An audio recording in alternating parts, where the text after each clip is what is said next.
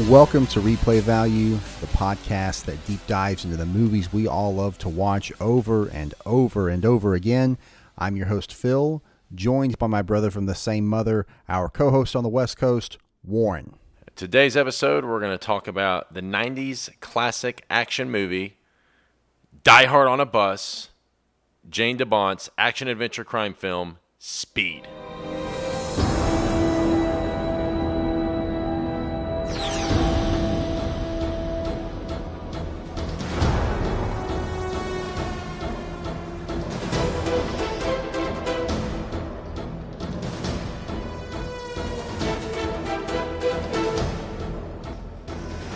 I'm glad you came in and called it Die Hard on a Bus right out the gate, because that's what it was known as, and that's kind of how it even almost had its start. So let's go ahead and get into the actual production of the movie and how it did come to be made.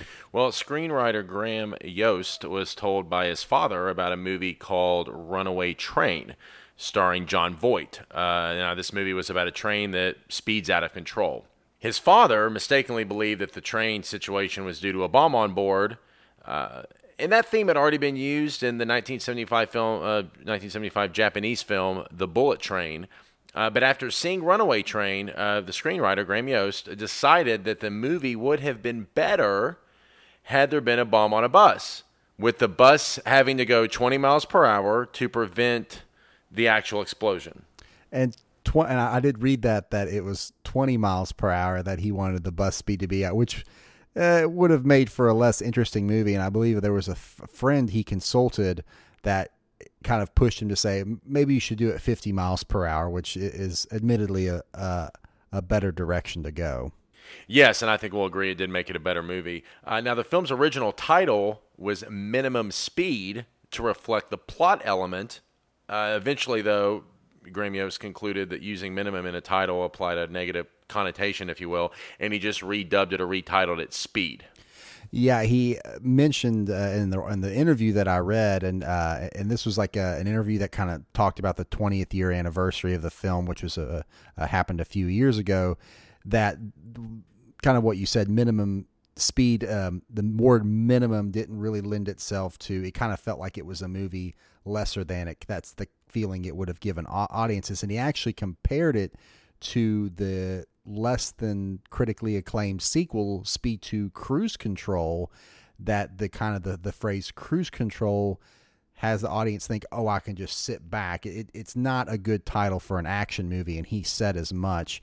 Now, when he was working on the script of Speed, do you know what TV show he was a writer for? Did you happen to come across that, Warren? No, I did not. Okay, I didn't see it at first, but I read another interview, and he was actually a writer for the television sitcom Full House. What? Yes. Get out of here. Yeah, and he worked on the script over 4 weeks after working on Full House. He didn't feel like it was for him. And him and his wife went up to a wedding. I imagine working on a show like Full House would probably get old pretty quickly. Writing those, learn a lesson and hug it out at the end of every episode. It's so formulaic. Yeah, so you can see, obviously didn't agree with him because he went from something formulaic like that over to the ultimate 90s action movie, Speed. So I just thought that was very, very, very cool fact. That is pretty neat. It's humble beginnings. Now, the initial script had the whole movie took place exclusively on the bus, and when Graham Yost went and pitched it to Paramount Pictures, they wanted to make the movie. Paramount wanted to hire, interesting enough, John McTiernan from Die Hard, the director of Die Hard, and he declined, felt it was too similar to Die Hard, but he did recommend Jane DeBont, who had been the cinematographer on Die Hard, A Hunt for the Red October, Lethal Weapon 3, Basic Instinct, so a very accomplished cinematographer, director of photography, and numerous feature films, but Speed marked his directorial debut, and he went on to direct Twister, The Haunting, Tomb Raider, and Speed 2. And we mentioned Speed 2 earlier. That was not, I guess, one of his more illustrious titles out of the ones you just mentioned, but widely considered the worst sequel in film history. And it's just wacky that like you said, John McTiernan turned it down, and this cinematographer got his directing career started off of this recommendation. And even though Paramount didn't end up picking up the movie, that recommendation from McTiernan held through, and he was able to land his first directing job. That's awesome. And the main reason Paramount ultimately passed on the project is they didn't feel audiences would want to see a 2-hour movie on a bus. They were wrong. So after Paramount passed, they took the film to 20th Century Fox, which also distributed Die Hard. Fox agreed to greenlight the movie on the condition that there were action sequences in the film other than on the bus. Okay, so at this point, de Bont suggested starting the film off with a bomb on an elevator, as he had an experience of being trapped on an elevator filming Die Hard. And that was a really great choice, because it really goes a long way to setting the tone of the characters and their interactions between Jack and Harry, Keanu Reeves and Jeff Daniels characters, versus Dennis Hopper as Howard Payne, and establishing that the dynamic as them as partners, one, but how they interact with the villain, two. So it was a brilliant stroke to add that in before the bus scene takes place. Well, it also establishes them as rather accomplished heroes. They win the Medal of Valor. They're awarded by the Los Angeles Police Department, which is considered the highest honor an officer can be awarded in the line of duty. So it really does a lot to also establish these characters and their contributions that they've made thus far. These aren't rookies, if you will. They've seen some shit. And it really launches the narrative of the story itself, and sets into place some foreshadowing, like when Jack, Keanu Reeves' character is saying, remind me again why I do this job. He said, I'll just do it for 30 more years and you get a gold watch. So that kind of ties in later on to the bomb being used. Of course, there's the classic scene where Jack shoots Harry in the leg to get him out of the hostage situation, and kind of puts forth that narrative of him being at the office while everything else is going on. So again, a brilliant decision to add that in. The most enjoyable part of the movie, I will say, of course, is you feel like it's an hour and a half climax of them being on the bus. But this was an almost necessary scene in hindsight, or the whole elevator sequence to set up the rest of the story. Yeah, it really did. And the film wouldn't be the same without that opening sequence. And they also decided to end the film on a subway train. So Fox immediately greenlit the project following these two changes to the script. Now, what I found so interesting is Jane de Bont brought in Joss Whedon to polish up the screenplay, essentially write out the dialogue, and he is credited with writing 98.9% of the dialogue. Whedon also reworked Jack Traven once Keanu Reeves was cast, and we can get into that more with the casting of Keanu Reeves, but Whedon had a big hand in shaping what this movie ultimately became, not only with the changes to Jack Traven, but he also wrote the Pop Quiz Hotshot line, and they had, Graham Yost had originally planned for Harry Temple to be the villain, but when Dennis Hopper was cast, they felt with the script they had and with Hopper, Howard Payne was readily worked as a villain, so that there was no need for Harry to be complicit, in the bombing. Yeah, and that Yost said as much, in that Hopper, I believe, was going to be an early villain, but Harry was going to be kind of the twist ending the reveal that he was the main one. But once, like you said, once they cast Hopper, he did such a great job. He was believable as a great villain without having to set up a lot of backstory. Yost was very much against having a villain that didn't have a direct interaction with the hero. He didn't want that. But Hopper being casted single-handedly changed his mind, which Dennis Hopper. Yeah, and there's a couple castings actually ended up changing the shape of the story, and we touched on them with Harry and with Howard Payne, those two characters. But the filming lasted just over 3 months. They started shooting on September 7th, 1993, shot till December 23rd, 1993 in Los Angeles. They shot a lot of this on the 105 and the 110 freeway in Los Angeles. What is really cool, and it's one of the endearing elements about this movie, is the practical elements of the film, the stunts, the effects. Not a lot of CGI really at all.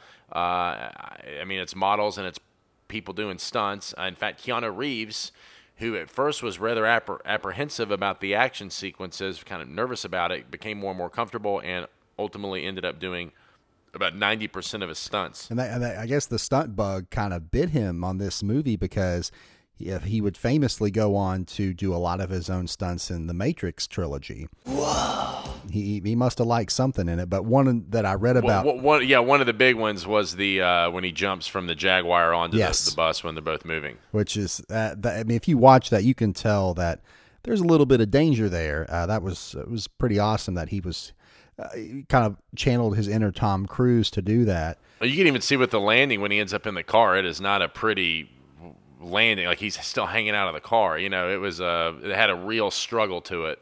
Yeah, so it was it took a lot of bravery for him to do that. But I mean, you know, I feel like something though ignited in him. He got bitten by the stunt bug because he continued to do it for the rest of that film and does it for, you know, John Wick, The Matrix. So it's something that's gone on. I do want to talk about, since we're kind of in the production still of the movie, we have to talk about the theme of this movie. One of the best themes of, I would say, a personal favorite. It may not be on a lot of all-time lists, but it's one of the best themes of all time for me. Just, it gets you in the mood for the movie. Yeah, I mean, Speed, the score was influential in action movies, kind of that acoustic presence, you know, that edgy metallic percussion, you know, which really characterizes a lot of the action films from that time.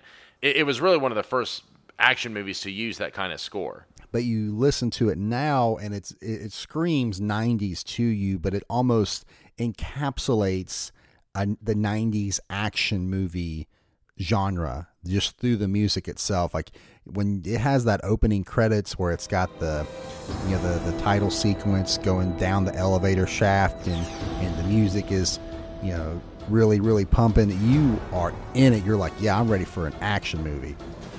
Yeah. Now, funny, and the music is really a character in this film, and I think that's one of the things that modern day films have gotten away from is studios have become a little more cautious, and the film is kind of more of a distant character. And I feel like, especially compared to movies of yesteryear, when you look at films of different eras of the past, the music plays a bigger part in the film, and it typically has a bigger presence than it does today. Yeah, I would say that the Tarantino line of films is what gets a lot of the credit now for the music playing a big role. I watched the movie Baby Driver recently, which gets a lot of credit for that, but they are few and far between. Now, earlier you mentioned that it was I kind of laughed. You mentioned that the stunts in it were very practical. They didn't use a lot of CG. Now, although they didn't use a lot of CG, I don't know if I would call them necessarily practical, because the famous bus jump on the ramp, it was debunked in 2009 by the Mythbusters. I'm aware that was never possible. I just mean that you don't have a lot of all the effects. It's either model or they had stunt people really do it.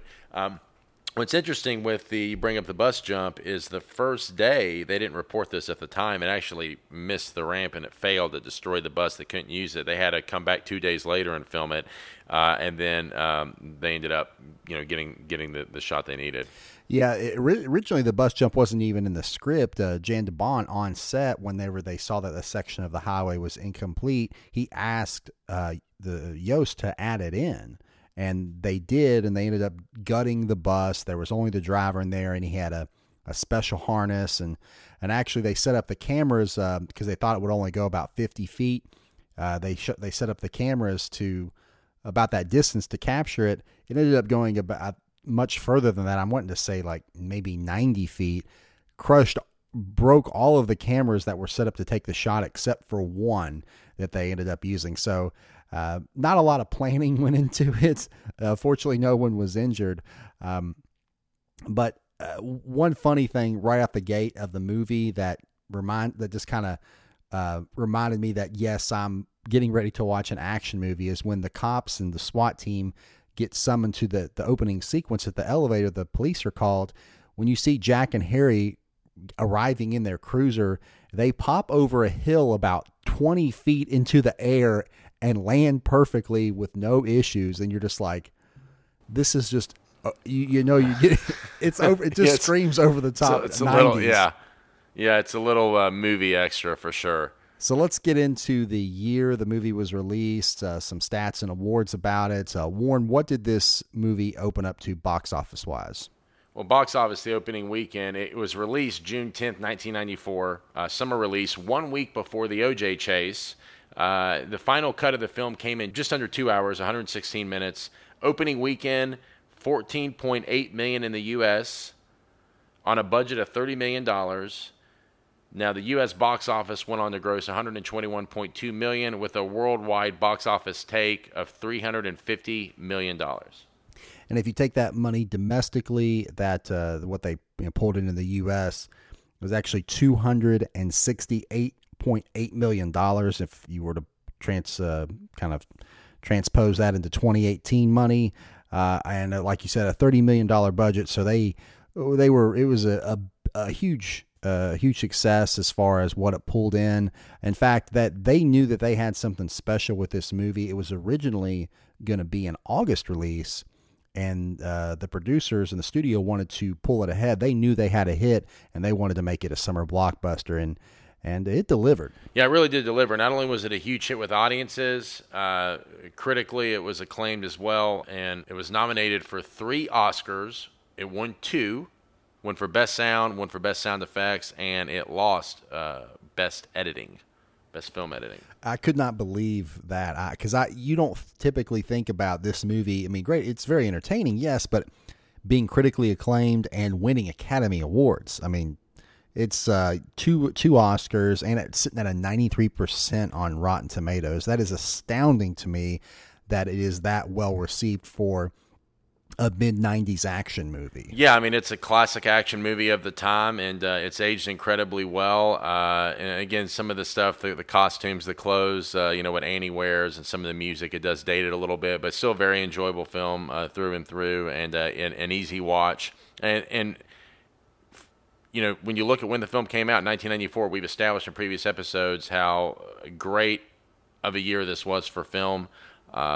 Single-handedly probably the greatest year of movies in cinema history. I mean, you really put it up there on the Mount Rushmore of years of what movies came out. We've mentioned numerous other movies before. I'm going to give you just 4 titles from that year that came out: Forrest Gump, Pulp Fiction, Shawshank Redemption, Lion King. I just only named 4 movies. That gives you an idea right there. I mean, just absolutely just out of the park year for film.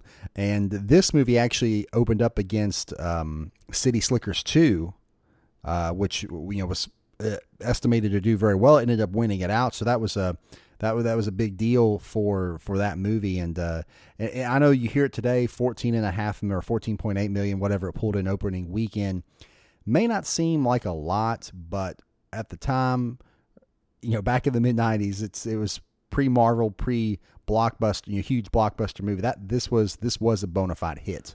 Yeah, it was. It hit the zeitgeist bullseye. And just to kind of give you a time capsule on what pop culture was like when this came out, some 94 music hits real quick. I Swear by All For One. Yeah. Of course, Can You Feel the Love Tonight by Elton John. And a couple big albums. Some of the first one I ever bought, Green Day Dookie. Ooh, and nice. And Nirvana Unplugged. Remember, they had Woodstock 94 that year, so this was the peak of the punk rock. Oh, yeah, of course. I mean, I wasn't old enough to go to Woodstock, but I definitely remember that it was a great year for music and for movies. So let's get into the casting of the film itself as far as how the principal actors won their roles. Let's go ahead and start out with Keanu Reeves as Jack Traven.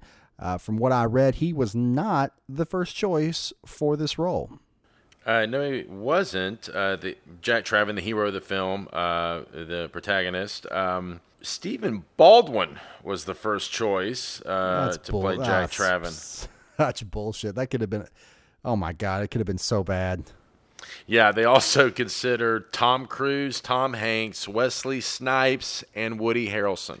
Of course, at the time, especially Cruise and Hanks, these guys were getting just thrown every script that came out, and they turned down many projects. This being one of them. Yeah, and this part, Jack Traven, especially after Joss Whedon rewrote it, really became a very Tom Cruise type of role. I could really see, because he's very concerned with human life, and he's very much just how Jack Traven is played is just like a nice guy.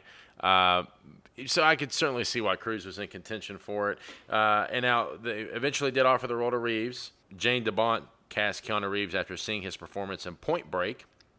Now, Reeves originally turned down the role. It wasn't until Joss Whedon rewrote Traven that Keanu Reeves signed on.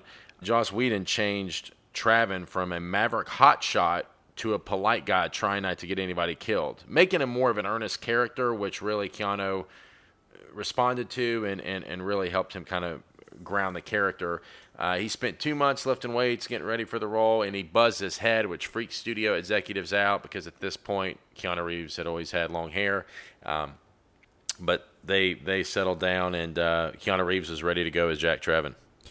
Yeah, he shaved his head because he wanted to portray a character that was very much in control and that you could see as a cop.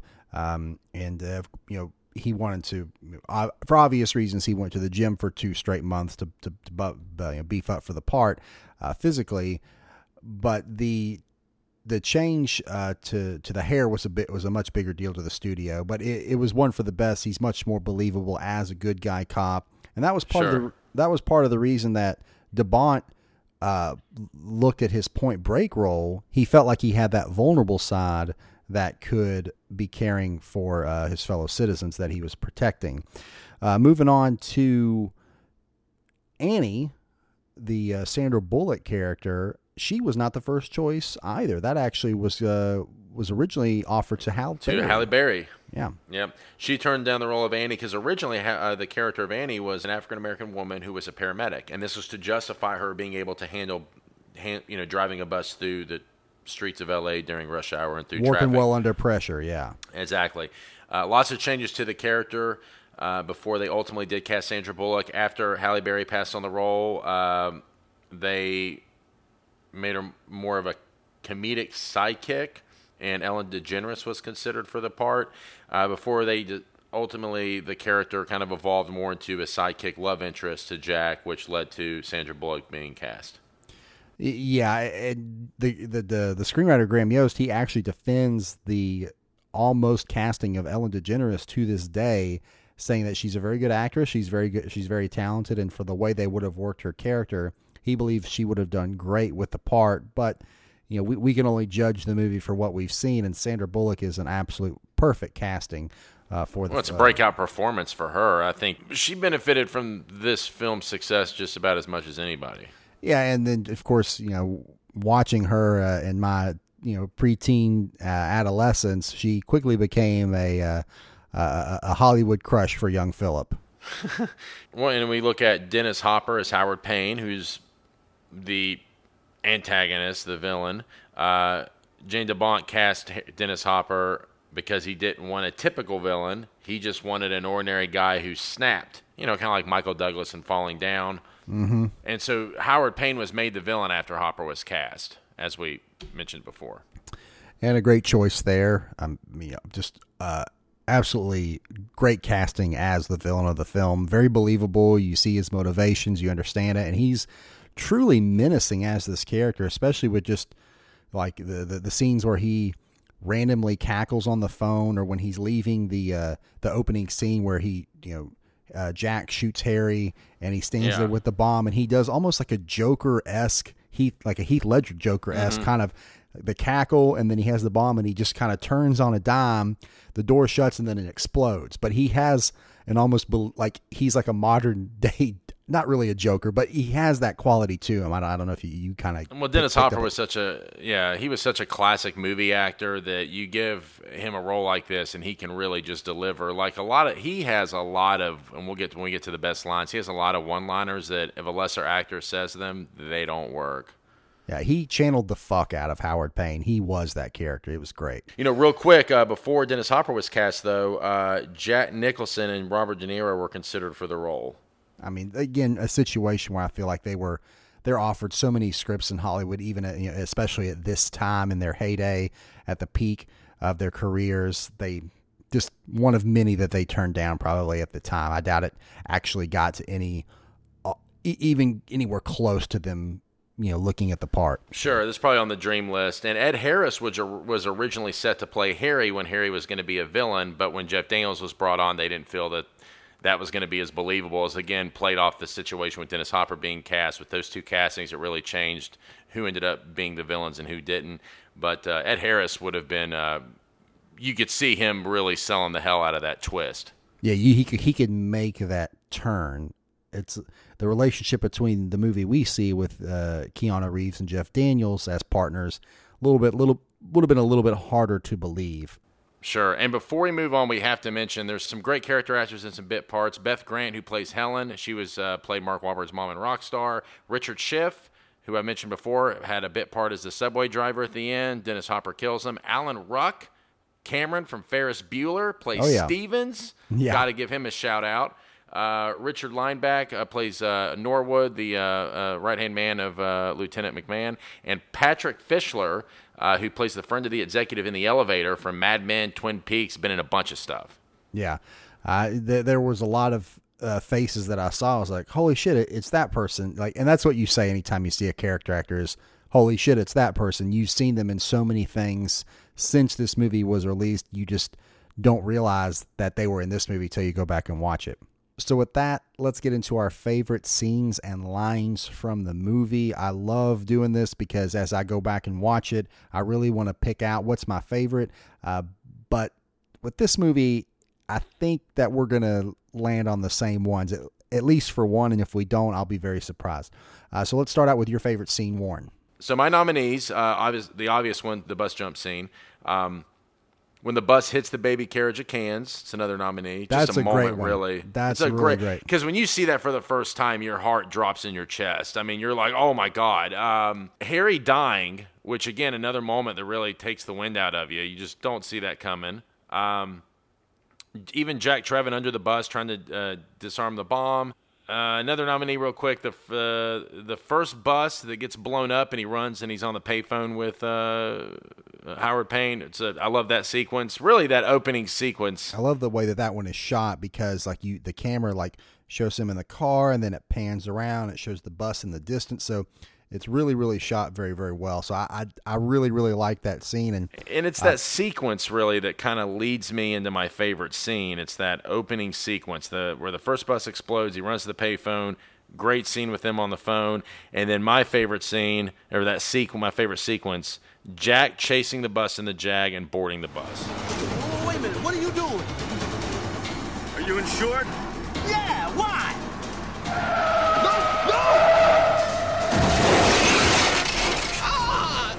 Broke my door. Sir, I need to take your phone. Take the phone. Take the wheel. What? Oh, shit. Oh, shit.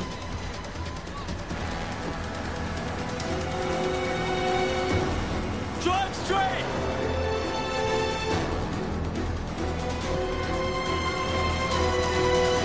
Oh, shit. Oh, shit.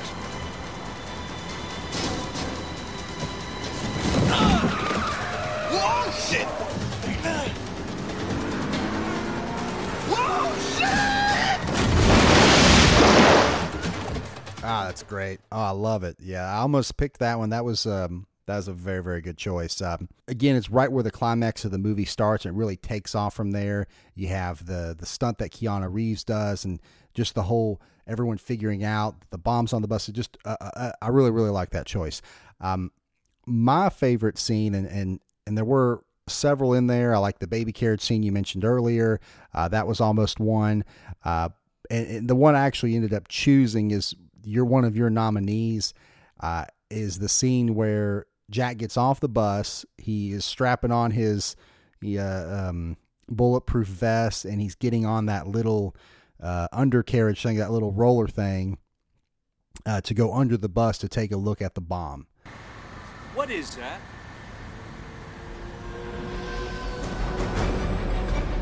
I have no idea. We won't be able to hold this thing steady for very long. I just need a few minutes. If I can't do it by then, I can't do it at all. Harry, you with me? Yeah, you be careful, Jack.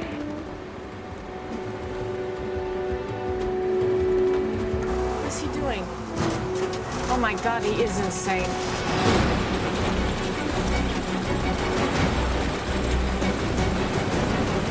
Okay, Jack, this is it.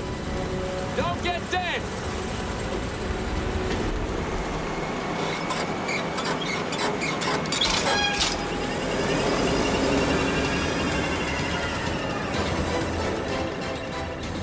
The way that the music is playing as he runs it under there, dangerous as hell. Very, very cool scene. And for some reason, when I was watching it as a kid, I wanted to like ride on one of those things. Now, you know, as an adult, I'm like, wow, I was an idiot. That's so dangerous. Yeah. But it did seem really, really cool when I was a kid. But that has got to be my favorite scene. I love that whole sequence. Yeah, it certainly had you on the edge of your seat, and I almost went with that one. Can't go wrong with either one, though. Again, one of the endearing qualities of all the films that we do on Replay Value is because the movies they have a high replay value. There's a lot of great scenes, and Speed is no exception. Yeah, and that was really cool thing about this as an action movie is that even though most of the movie is on a bus, they found ways to keep it fresh and new challenges. It's like the guy who was a convict shooting, Jack getting on the bus, the whole getting off the bus, the woman you mentioned earlier falling. So the bus jump, there's set piece after set piece that keeps the action moving along. It doesn't get stagnant even though you're on a bus. So it seems kind of basic and lame, but it stays fresh. Moving on to our favorite line of the movie, I will go ahead. No, you know what? I think we better pick the same one for this one because we all know the most famous one from the film.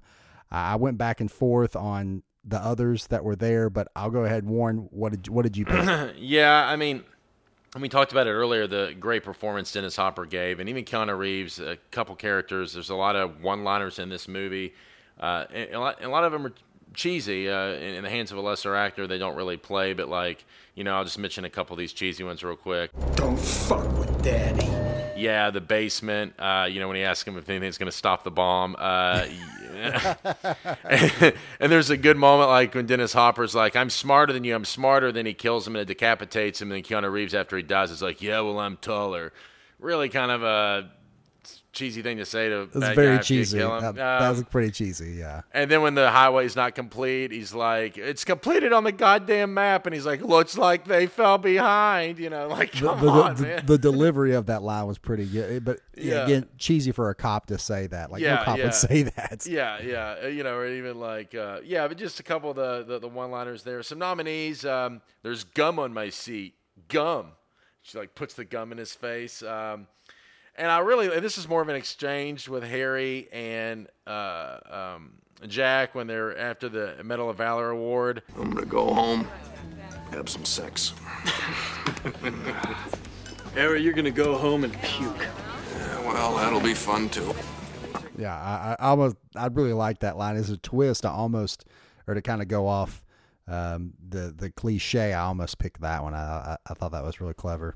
Yeah.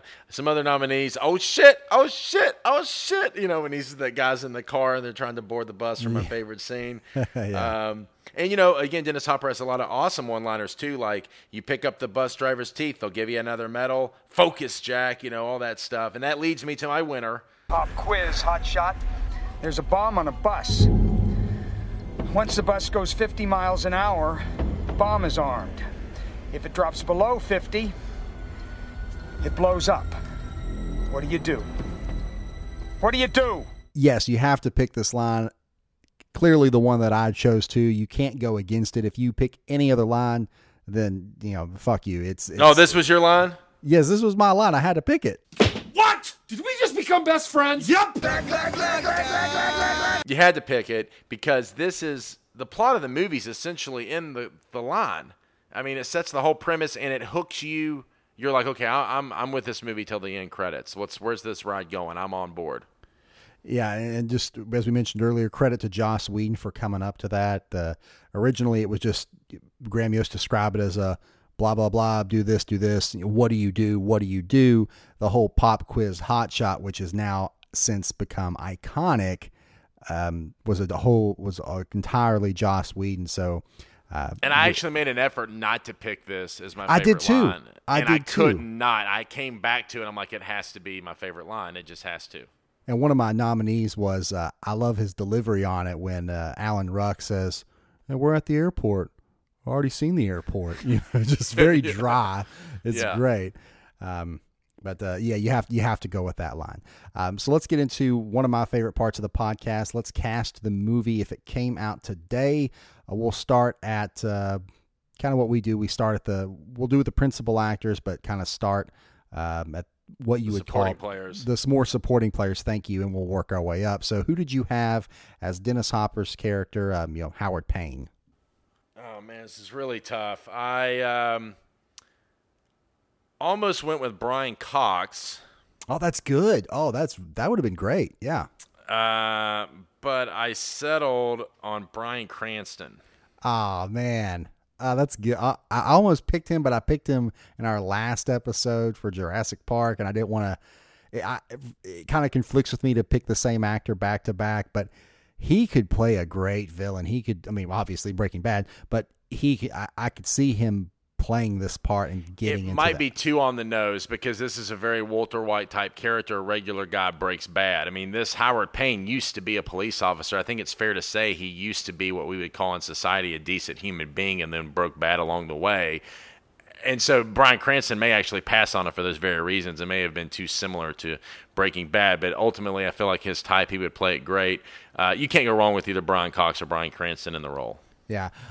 You're going to laugh at my choice. I already know it. I can hear it, but I thought it was a cool twist off of like the Die Hard on a bus, and I could see him doing it and just kind of having that kind of maniacal craziness kind of underneath the surface. I went with Bruce Willis. Oh, okay. Bruce. Okay. That's an interesting twist on the whole John McClane. Well, I mean, it could be a sequel to John McClane.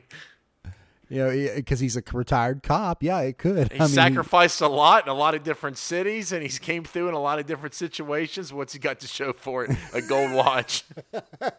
Die Hard meets Breaking Bad. I mean, it works. Yeah, yeah. That's great. I think he'd be really good in that, and you would believe him as being very capable as well. And again, he has that kind of maniacalness underneath the surface.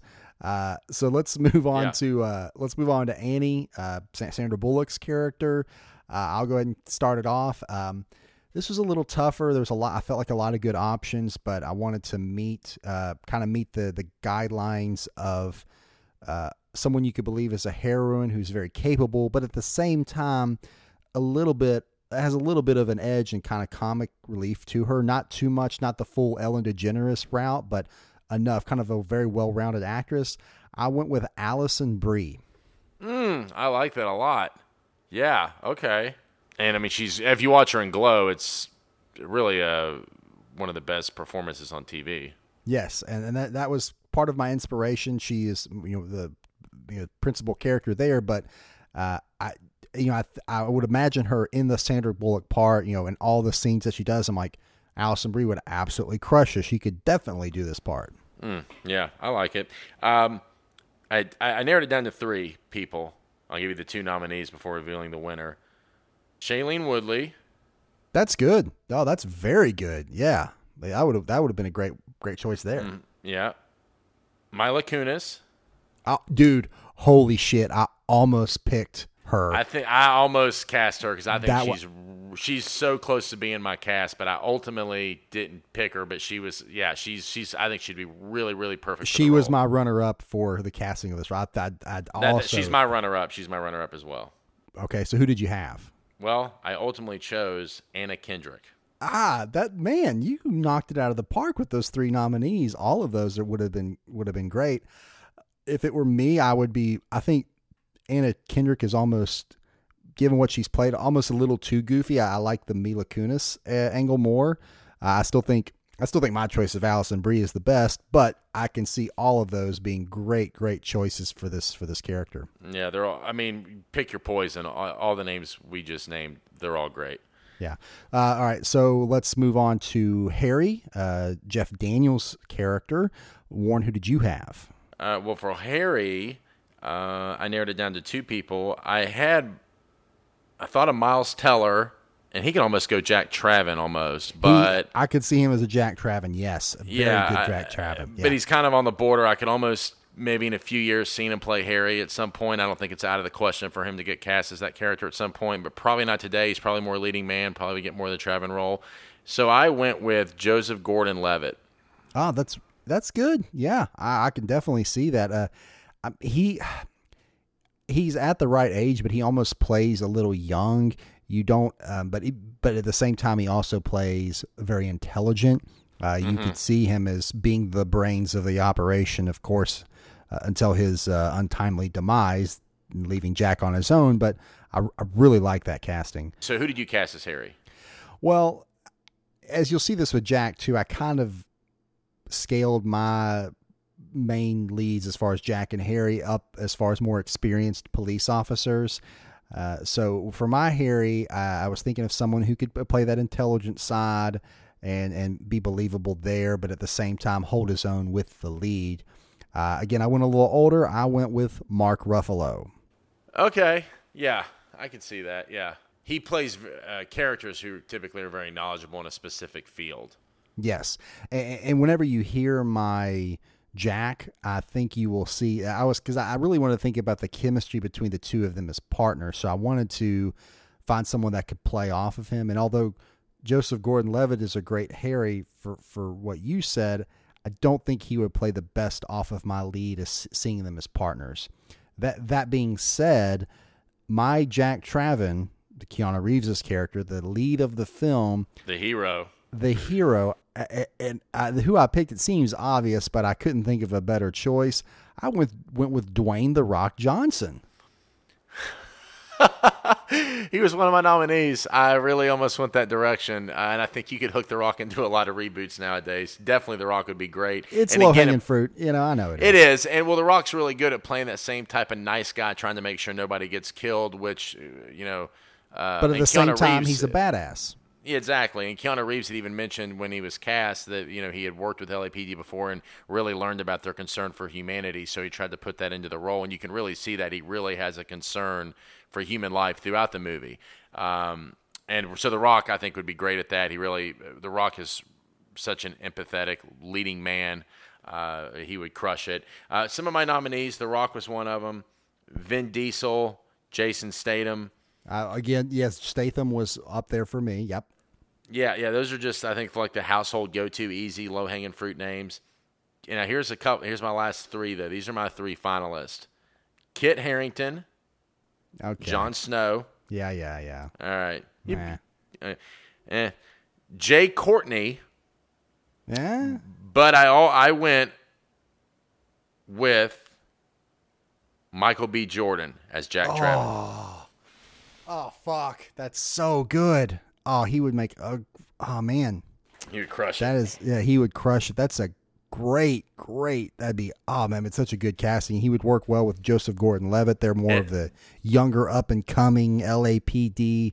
I could see that would be. Yeah, and Levitt's still like probably, a few years as senior too, so there's still that dynamic would work, Michael B. Jordan probably being a little bit more in his prime, physically fit, as opposed to Harry, who's more the brains. Dude, yeah, man. Michael B. Jordan, if he was Jack Traven, may fuck you up. Now, that's a good choice. I like that a lot. All right, so with castings today done, I want to talk about my absolute favorite part of the podcast, fan theories, and I only have one fan theory for this film. And it's kind of a letdown because we talked about it in the Dumb and Dumber episode. You already know where I'm going with this. But for those who did not listen to that episode, there's a fan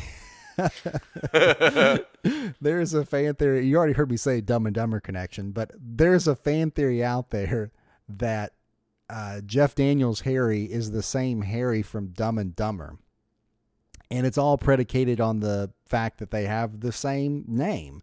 And it kind of goes, you can listen to more detail in the Dumb and Dumber episode, but it kind of goes, paraphrasing that, they have the same name. After the bomb goes off, when Harry is thinking he's catching Dennis Hopper's Howard Payne character, that he actually survives that explosion, but he is so mentally devastated by what has happened and being a police officer that he almost has a mental breakdown, and comes back and kind of rekindles his childhood friendship with Lloyd from Jim Carrey's character from Dumb and Dumber, and goes that path and moves to Rhode Island and steps away from the police force. So it's pretty wacky, but it's so wacky. I love it though. I love it. Okay. Yeah, it's funny. So and that is a hell of a coincidence though, when you have the same actor playing a character with the same name, and it comes out in the same year, and they're both huge in the same hits. year. Yes, exactly. So I dig it. I like it. Anyway. So to close out the podcast, we always talk about the legacy and influence of the film. And when you look at Speed, Speed was the pinnacle of the very specific sort of action movies that were released in the late 80s, early 90s. We're talking Die Hard, Lethal Weapon, and more specifically like Die Hard On. There were a lot of films, and a lot of Speed's influence. Die Hard really gets a lot of the credit because we've all seen how influential Die Hard is, 3 decades later nearly. But, Die Hard on a Bus, Die Hard on a Boat, Under Siege, Die Hard on a Plane, Passenger 57. So this concept was really ran into the ground after Die Hard and Speed came out. Yeah, there's no telling how many studio pitch meetings began with, "Oh, it's Die Hard on a such and such," like you said. So for the fact that... Yeah, remember even in Entourage when he's like, "Matterhorn, it's Die Hard in an amusement park. What's not to love?" Yes, still being used even to this day because it's instantly people know what you're talking about. But and I think that's, even though it falls into that niche as far as Die Hard on a whatever, the fact that this movie became as successful and critically acclaimed as it was speaks to how good this movie actually is and how impactful it was. Exactly. I was going to say, of all the films that fall into that Die Hard genre, the Speed is really the only one that stands on its own as a success, kind of like the Kobe to Die Hard's Michael Jordan. It accomplished enough on its own that you have to give Speed its own due. Precisely. It's a very, very good way to put it. And for me personally, given the age that I was when I first saw Speed, I probably saw it, again, like a lot of great 90s movies, probably saw it when I was a little too young still. But it was one of my first forays into the greatness that could be 90s action film. And it was, it's one of those where it is the ultimate replay value movie, in the sense that if you see this movie on television at any point in the movie, you're going to sit down and be like, "Oh, this is the part where such and such happens. I'm going to sit down and watch it." You see it on and you want to watch it from whatever point you're at. Absolutely. And personally for me, one of my all-time great replay movies, up there on the list with Back to the Future and Training Day. I've probably seen this movie over 100 times easy. I've literally just watched it over and over and over again, particularly in my formative years. And we talked about how great of a year 1994 was for movies. With that being said, Entertainment Weekly ranked Speed as the 8th best film of 1994, which is... That's high praise! That puts it right outside the Best Picture nomination in terms of the top films of the year. And again, you have to kind of put that into terms that it is going up against every film, the ones you mentioned earlier, Pulp Fiction, Forrest Gump, and this is an action movie. You think about the action movies that are coming out this year in 2018, would you put any of them in the top 20 films that you have seen for this year so far? And maybe some of the Marvel movies you do, but as far as like your classic action film, most of the time these don't have any place near the top, any place with critical acclaim. Not at all. And certainly if AFI was doing their top 10 movies of the year, then you almost feel like Speed certainly would have been recognized. And speaking of AFI, that segues us into American Film Institute 100 Years, 100 Thrills list, where the American Film Institute listed the top 100 exciting action movies of the last 100 years, Speed ranked number 99. Ooh, barely made it in there, but it's in there. And, of course, we talk about the franchise of Speed. Not a lot of activity after the release of this film. Of course, there was one sequel, Speed 2, Cruise Control, as we mentioned earlier, widely considered the worst sequel to a movie ever. Just right as Godfather 2 is considered the greatest sequel, this is considered the worst.